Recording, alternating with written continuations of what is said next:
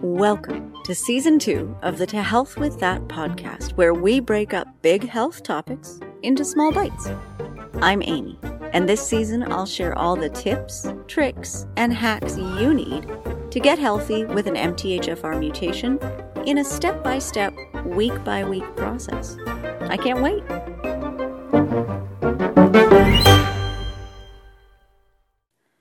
This week, let's kick off our series about other genetic polymorphisms by talking about COMT. So this is another heavy hitter that's deeply entwined with MTHFR. This polymorphism is also in a gene that codes for an enzyme, but this enzyme is called catechol O-methyltransferase, or COMT. I'm hoping that right off the bat, you noticed the word methyl in there as part of the enzyme name. That is important in terms of how it ties in with MTHFR. So let's break the name down. Catechol is a shorter way of saying catecholamine, which is the group of compounds that this enzyme acts on. In fact, it metabolizes these substances as part of the breakdown process. Catecholamines are a very important group of hormones, many of which do double duty as neurotransmitters. And they have a similar structure and are all highly biologically active. They include dopamine, norepinephrine, epinephrine, and a group of estrogenic compounds called catechoestrogens. It doesn't take a vast wealth of biomedical knowledge to know that an enzyme that affects stress hormones, neurotransmitters, and estrogens is going to matter. Really matter. Catechols are also found in food, drinks, and supplements, and the COMT gene can change the way we respond to those as well. So coffee, beer, buckwheat, green and black tea, chocolate, peppermint, parsley, thyme, many other fruits and vegetables and herbs all contain catechols. In terms of supplements, EGCG from green tea, green coffee bean extract from coffee, rutin, and quercetin are all very, very well-known supplements that are catechols. A quick note on these supplements, they generally act as COMT inhibitors, which can be a good thing if your COMT is overly fast, but not so good if you have a slow COMT.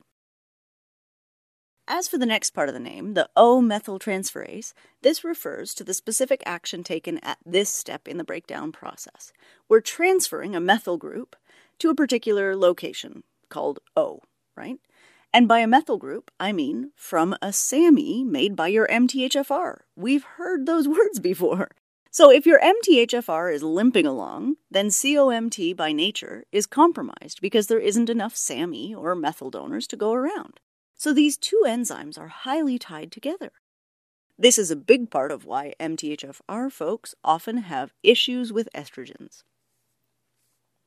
There is another breakdown pathway for these neurotransmitters, which is the MAO series of enzymes, all of which can also have polymorphisms. So there's a lot of symptom overlap between COMT and MAO mutations. It may sound like COMT isn't important because it isn't about making these things, it's about breaking them down. But in reality, breakdown is just as impactful as formation. So overly efficient breakdown means that the substance, whatever it is cleared way too quickly and you don't get the benefit from it. While breakdown that's too slow means whatever that substance is hangs around for way too long and starts to do damage. There are several COMT mutations, and they have additive effects to make the overall activity of the enzyme either faster or slower than the wild-type genetics. The most studied so far is COMT Val158-MET.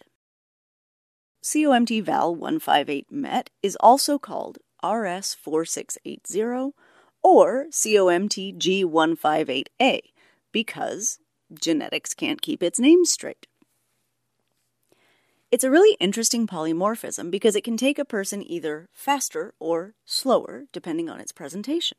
In the next 2 weeks, we'll deep dive into the ideas of faster and slower and what that means for the person experiencing it, and also what it looks like in terms of symptoms and personalities.